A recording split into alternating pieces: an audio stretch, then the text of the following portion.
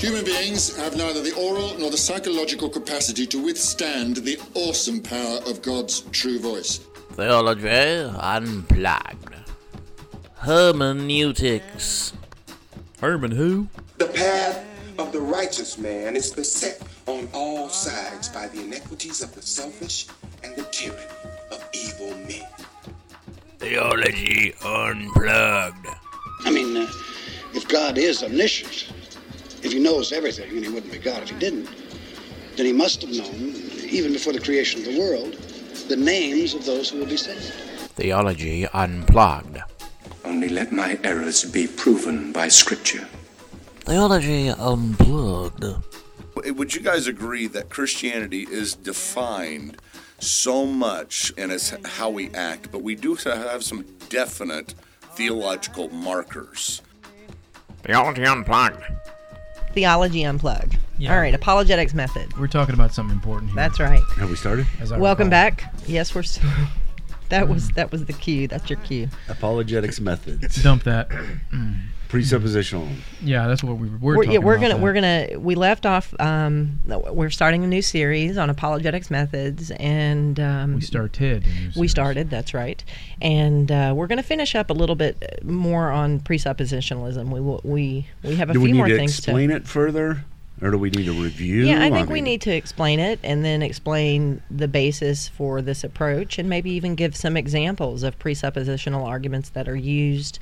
And then maybe discuss the strengths and weaknesses of that approach. Okay. Well, briefly, once again, presuppositionalism is a methodology within Christianity. I don't know if I've ever seen it outside of Christianity, but I suppose it could exist in some sense. But maybe with some Platonists. It is specifically for a Christian worldview, and it basically makes the argument that you have to presuppose a Christian worldview in order for you to make any arguments at all, one way or the other. And so by arguing against God, say, if somebody was arguing against God, the presuppositionalists would say, hold on, you're presupposing that God exists by making an argument because you are supposing a uniformity in the world that cannot exist in your world. If your worldview is correct, I suppose the presuppositionalist would say the best you can do is be a complete skeptic. You don't know whether or not the law and cause and effect is really a law, because tomorrow it may not be. I mean, there's no uniformity demanded in your world. Only in my worldview, the Christian worldview, can you account for the uniformity in nature or and order logic. Of any kind. Yeah, any sort of order. And so that is what we're talking about here with presuppositionalism. We're starting with the presupposition that God exists in order to make any arguments at all. The basic, I guess I wouldn't say the strength yet, because maybe it's strength, maybe it's not, but the basic thing about presuppositionalism is that they would say, only in presuppositionalism do you come to complete certainty. Can you walk away with a fully assured faith? And what is its view also, since we didn't really hit on this last time, about the mind of people? Because we did say last time that one thing that that this view, the presuppositional reform view, takes is that piling up evidences as though in a courtroom to say to people, look at Exhibit A, look at Exhibit B, look at this is why you should believe, that doing that is not the right approach on its own, because you're assuming some things that you shouldn't, which is that that God is a 50-50 proposition, that we're just trying to tip the scales one way or the other, that the person is in a place to reason correctly enough to make these judgments. So the reform person says, you're putting them on the bench and God on the dock. Thank you, Clive. Very nice. You're very welcome. I think they would say that the mind of the person that's the unbeliever, being an unregenerate mind, being an unsubmitted mind, is corrupted, is fallen. We're back to Romans 1 and 2. And therefore, even with good arguments, and even with the presentation of evidences that you might give them, unless they are granted, the grace to see it and perceive it and believe it, regeneration, renewed mind, then they can even look at that. And of course, they have grounds to look at, for example, even in the Gospels. I mean, even Jesus says, you know what? I could show these people 1,000 more things, and it won't change their minds. Because sometimes people just can't be persuaded that way. Jesus showed them things, miracles, and they accused him of being... Even if one should rise from the dead. That's Well, right. then I've never thought of it this way. Do most presuppositionalists think of a presuppositionalist approach to defending the faith as something that can have an effect? I mean, we say, hey, wait a minute, nothing can have an effect upon you until you have been regenerated. Does this approach even have an effect? I think that's a question we could almost save, because I think you're getting at what we might. What we're going to talk about at the end. One of the weaknesses. One of the weaknesses. I think you're almost about to hit it. So save that thought. That's a good one. Hold off the dogs, man. You stole my thunder, though. Gotcha. By Cracky. I wanted to ask that. By Cracky. Well, what are some examples? I mean, we kind of briefly mentioned, certain things that we can argue, but let's maybe give some prime examples of a presuppositional approach. Like, say, for example, you encounter an atheist, and they say, what? I'll play the atheist, and you do your best Southern California Greg Bonson accent. Oh, I have no way of doing that. So the atheist, is talking with you and says, I don't know what has to be an atheist, but let's just go all out here. And he says, well, I personally, for me, it's logic and reason that really are the guidelines for what I believe, and you need to be able to be logical and reasonable, because I'm all about logic and reason, so what do you say to that? Well, where do logic and reason, from what are they derived? What's the source of logic and reason? How do you account for that within your worldview? What's the source of them? And another question, that I have heard Bonson talk about is whenever people say, well, I don't believe anything unless it is proven by logic or reason, or I do not believe in anything that is not some type empirically derived. Well, then exactly, and so that's a huge that right there is just that's a softball. That's called logical positivism. It is called logical positivism, and we have beaten and kicked that dead horse. I don't know how many times on Apologetics Unplugged, but it's only because the dead horse walks all over today. It just isn't. And again, they may not state it openly. They may not come out and say how they're presupposing it. That's the point, right? It's not that the dead horse, they embrace it and say, I'm a logical positivist, card carrying.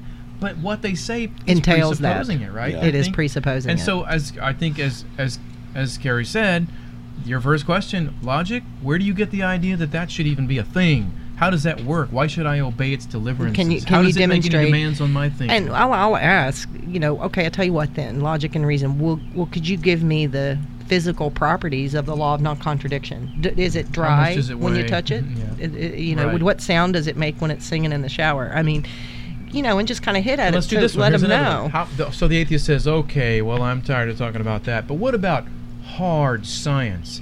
I mean, nature shows us, after all, we've tested it, we've experimented, we've had years of successful scientific endeavors that have solved a lot of our problems. So what about that, huh? How about that? Well, what faculties are you using when engaging in the scientific process? Yeah. What are you? What tools do you use? You use your mind. You use logic. You use reason. You use numbers.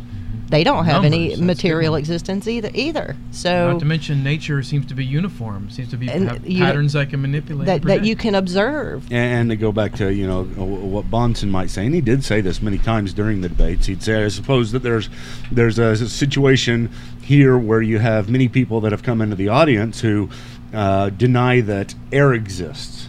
But yet at the same time, while they're denying that air exists, continue to breathe the air that they say does not exist in order to sustain life and to be able to make the movements, whatever movements they make, whatever arguments they make. And so the entire time that they are denying air exists, they are having to breathe in the air in order to make such a denial.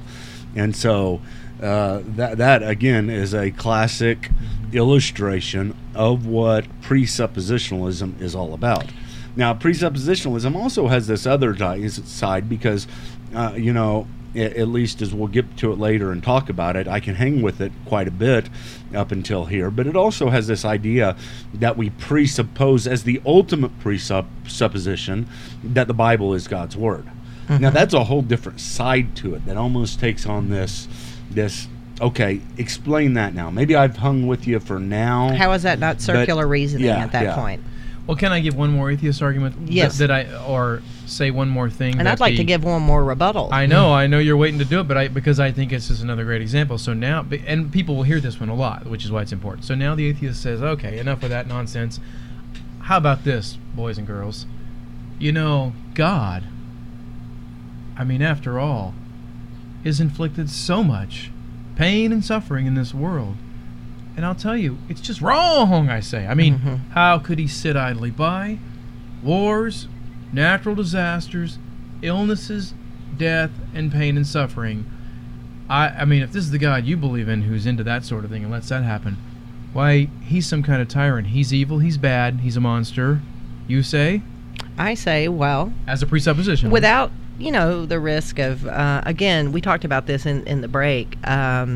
The risk of introducing red herrings, because you don't want it to seem like you're being evasive. But, there's so many presuppositions in what you just said. You're presupposing suffering and pain are bad. You're presupposing evil exists. You're presupposing if there is something that's wrong, there's something that's right. You're presupposing oughtness. Justice and fairness. But and at the end of the day, it's oughtness. And what ought obligation to be. Of a moral kind that a person should act a certain way. And you have to ask... Some kind of unwritten law. Again, from where do those principles derive? Where do these things come from? And then that's when you get into that's when their presuppositions, they start to examine it and say, well, it comes from, we have evolved to where these things are good, and we've evolved to where we have community, and we evolved because this is beneficial. And another thing they're taking for granted and they're still using presuppositions. What do you mean community? What do you mean beneficial? What do you mean all of where?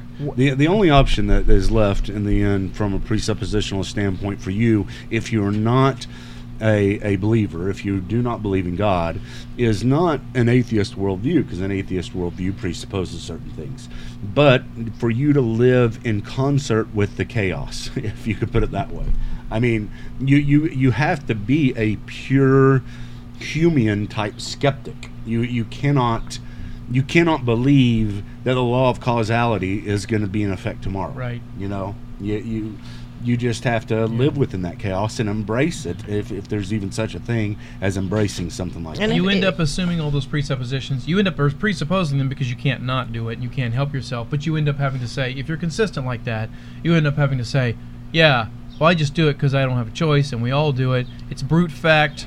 It's something we can't not do anyway, and it has instrumental value to how we live. But and ideally, if they were truly consistent, they wouldn't say anything. Yeah, they would just sit there. Well, the ultimate skeptic has to just be quiet. Just shut up. But no one is consistent. Right. And again, that gets down to all of these claims and all of these assertions do not comport with how we are and how we have been. Now, I don't know if we did justice or done justice. We did some justice. Did some justice to the. A particular presuppositional argument, which I think is very strong. The laws of logic, reason, the existence of immaterial principles, and ultimately eternal principles, because that's what you're going for. You're saying because God exists, therefore we are logical, and logic excels. You might even throw meaning in life. Everyone assumes that there's some significance to life. And it does seem to say that, when I commented on my our mutual friend's video, this is sort of the thing that you see with them. It's there's no forms, only particulars, and that's what they live in. They live in a world of particulars as though they're the forms, because the moment they actually look to the forms, at the end of the day, we know, even though Plato didn't, but we know where the forms reside, and that's within God, and I think that's one of the the cornerstones of the presuppositional argument, is that because God exists, therefore A. Are you giving a strength now for it? Strength. That's a strength. Yeah. And I think it's pretty airtight. Now, is there anyone that doesn't use this stuff anyway? I don't know. Sometimes. Yeah. Well, even evidentialists and classical apologists use like the moral argument. Yeah. That's a transcendental argument. It is. It pretty much, that's what it's pushing for. And that applies to all these other just between immaterial us, do you principles. two find yourselves? I've seen enough of what the way Carrie goes after people on Facebook. I'm just Go kidding. after. I'm just kidding. Graciously engage people. I know you use it, and I find that I can't help myself anymore. The presuppositional thing. It's not that it's all I do. I don't say, I'll do nothing else, but it's the first thing I do. You know what I mean? It's always the first thing I do. That's the difference in a pure presuppositionalist. If you're really a presuppositionalist, it is not just all you do. You are locked into this. It's the first thing you do. It is. It is the thing you do. It is the goal. There isn't. Okay, well we've covered this little circle of apologetics. Now let's move on to the next bag of tricks I have. Mm-hmm. It's the only thing. Right. Because you move on to something else, and your presuppositions now are showing something wrong.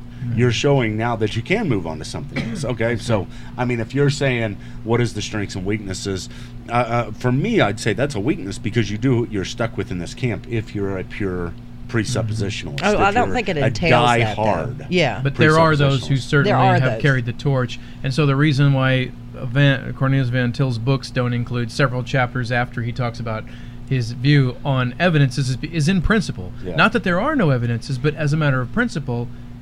A guy like him is going to say, I'm not going to then act as if that's the thing to convince you. Yeah, because I'm giving in to what I've already, showed to be the case. You can't peel the evidence. So that would be, let's say, a weakness. Now, if we want to start addressing the weaknesses of presuppositionalism, for those people who are committed to only that approach, there is a weakness to where they're being committed only to that approach. that though, but to not employ the arsenal, not to say that we're combative, but to employ the massive arsenal the Lord has given us freely of evidence, to employ all of the that He's a God of history that we can point to and look to see where He's sovereignly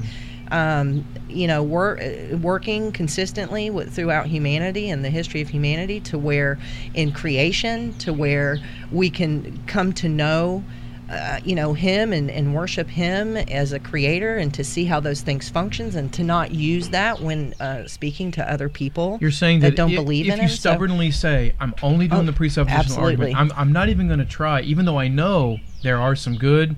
There's a lot of good material on all these other problems that they may bring to me. I'm not even going to do it because I'm just going to go with that. You may give them the false impression that you don't have anything to answer those, because you will just keep coming back to it. And they may wrongly think, I see what you're doing. You just keep coming back to this presuppositional business because that's all you got. Frankly, you can't address my questions about history or archaeology or all these other finer points. And that's why I wanted to say, you want to avoid the red herring. I mean, you really are saying, well, hold on, let's establish first. Like when you talk about evidence, let's first establish what that even means, what evidence means. But I would also say a weakness, to me at least, has to do with the idea that in order to have faith or biblical faith, that it has to be 100% certain. You can't. The whole idea that you can't have any doubts.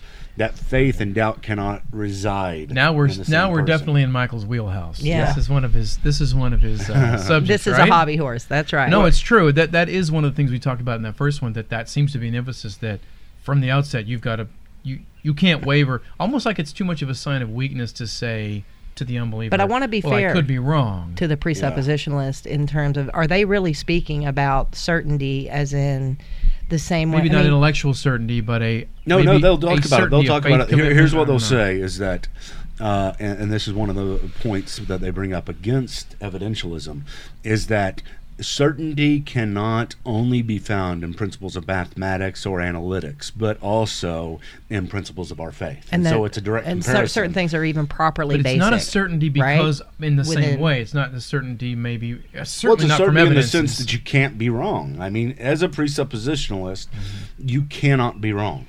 Well, then I'm a diehard presupposition on that. I know that God exists. So, I mean, But then to say that, though, if there's those times that you doubt Him or doubt Christ and you doubt whether or not all of this is true, does that means your certainty's wavering, Well, I mean, and that's part of being fallen human. Yeah. I mean, even if that was true, that you in order to have right faith, you have to have completely certain faith.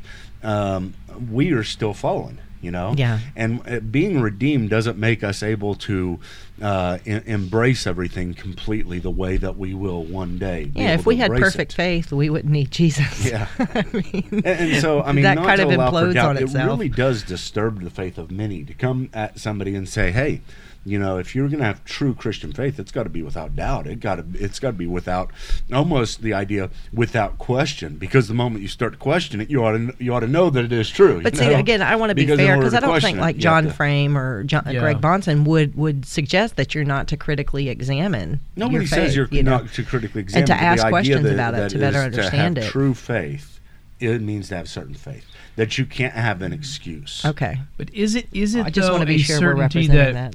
But correctly. is it not though more of a certainty that's part of? Isn't it exhorting your will more than your feelings? In other words, or isn't it more what they're saying?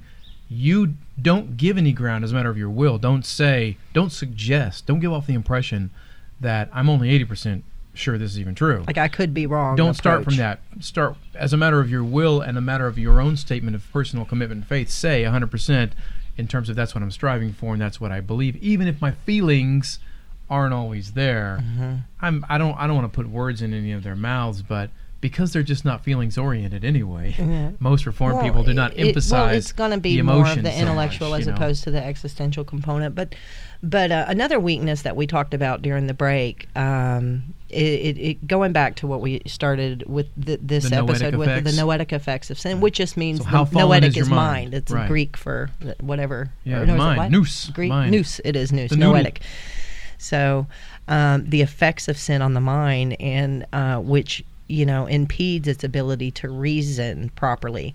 Now, this is the critique that they'll use against evidentialist and classical, classical apologist.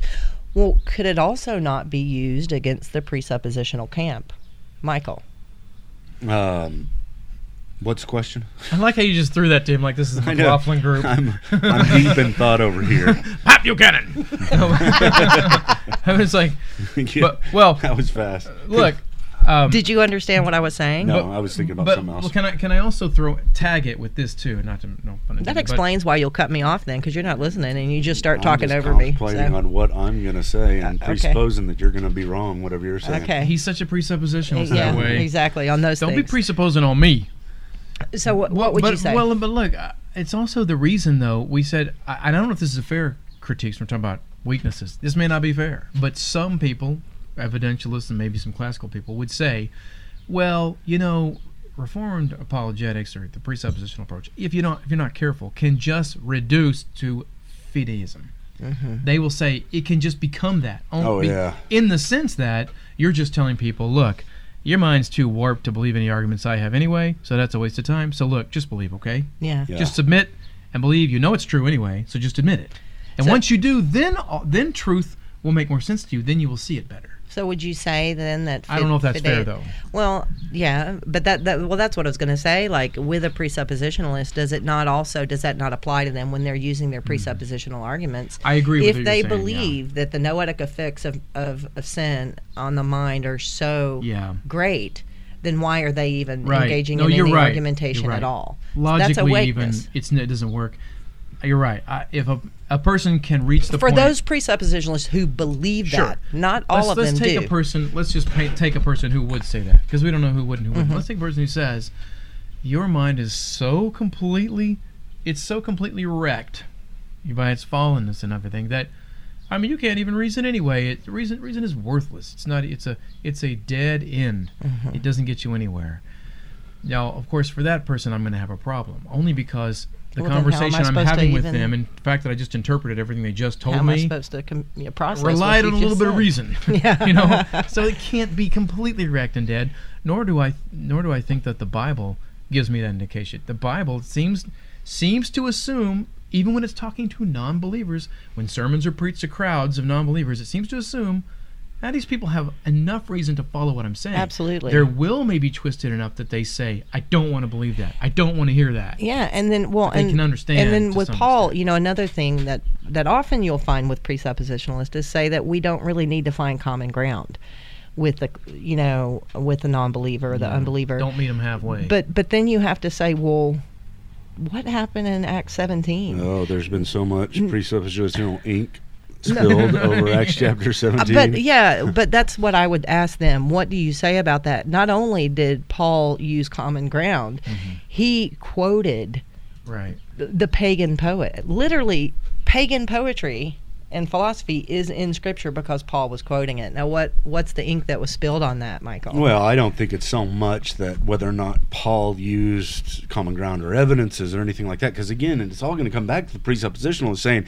you can have evidences. Paul showed you how that doesn't work. He failed. We're not talking about those people. We're talking about the ones, the weakness of presuppositional, that particular segment. You want me to go to a weakness? But I think what Michael's saying, if I'm right on this, what you're saying about the difference of opinion on Acts 17 is you grow up in church, you just assume that Paul's a good an exemplar of what you ought to do. He's a good missionary. Sure. He's doing the right thing. He's contextualizing. He knows enough to go into the toga-wearing Areopagus and say to those philosophical boys, "Hey, boys," and he can meet them on their ground and quote their guy. But some people will say, who are, I guess, over far enough entrenched in a presuppositional approach, I've heard them even say that that's a wrong interpretation of Paul there. Paul should not have done that. That was not a good example, and we can see by the fact that, well, look, that didn't do him one bit of good. He got away from what he should have been doing. He didn't preach the cross. He didn't just run to the cross. So they're saying that that's just a descriptive. Well, that's a. I have heard that. That could be a fair argument. It's a descriptive, not saying go and do likewise. Sure. But I mean, I think I think though that Luke is accounting Paul's activity. You know what I'm saying? Nothing explicitly actually says he did anything wrong, obviously. Yeah, there's nothing saying, can you believe what Paul did? Let's go into the strengths of presupposition. He got thrown out of synagogues, too. Was that a mistake? Exactly. Let's talk about the strengths.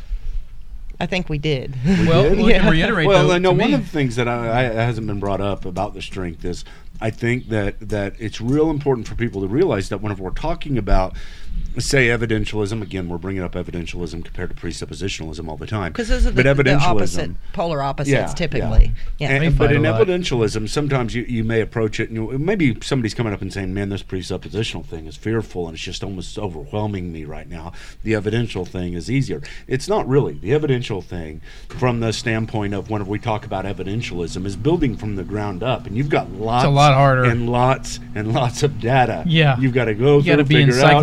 You can be wrong about every different point of the data. There's only degrees of certainty that you can have on these things. Whenever you're talking about presuppositionalism, this is something I can start with you at any time. We don't need a textbook in front of you. You don't need an encyclopedia in front of you. I can appeal to the way that you already think because you are created in the image of God, and you're already thinking this way. Yeah. Humanity. That's it's a huge advantage from that standpoint. I agree. I think that's a big strength. Yeah. I like that part of it. The philosopher in me really likes the habit that the presuppositional approach trains in people so that you don't have to be a genius and have read 1,000 books and know everything, which is what scares people, frankly, from ever engaging other people. They're like, I'm not an expert, I'm not going to be able to answer. But this is less about a body of knowledge you've memorized and more about how you training the mind as a habit to see the presuppositions people bring and to bring them out and show people, look what you're assuming here. And in that respect, that's it's good critical thinking. Yeah. And everybody can do it, like you said. And then once if you establish that in your apologetic, it also carries over into everything. Start seeing that everywhere. And it's just sort of, I really do think that's the Christian worldview. Yeah. That's the lens that you're looking through, you know. I like thinking presuppositionally across the board. People are watching entertainment, movies, reading a news story. It's good if you can always. What is this guy presupposing? Always a worldview at play, isn't there? Always there. Always. You just gotta see it. You got to see what's going on. Christians are terrible at doing that a lot too. All right. Well, that's that, and then I guess we'll pick up on evidentialism. Yeah. Is that where we're going to go in the next? Yeah, that's where the evidence points. All right. See you later. Thanks for listening. If you're enjoying Theology Unplugged, let me tell you about some of the other resources we have available. Visit us online at credohouse.org. and browse over 2,000 articles on everything from the Crusades to gay marriage. Sign up for email updates and get the latest news, event announcements, and special deals before anyone else. Connect with us on social media. Just search Credo House on Twitter and Facebook. And you can always email us at theologyunplugged@credohouse.org. We want you to be part of the Credo community. Please partner with us in making theology accessible and pushing back the intellectual attack on Christianity. Thank you.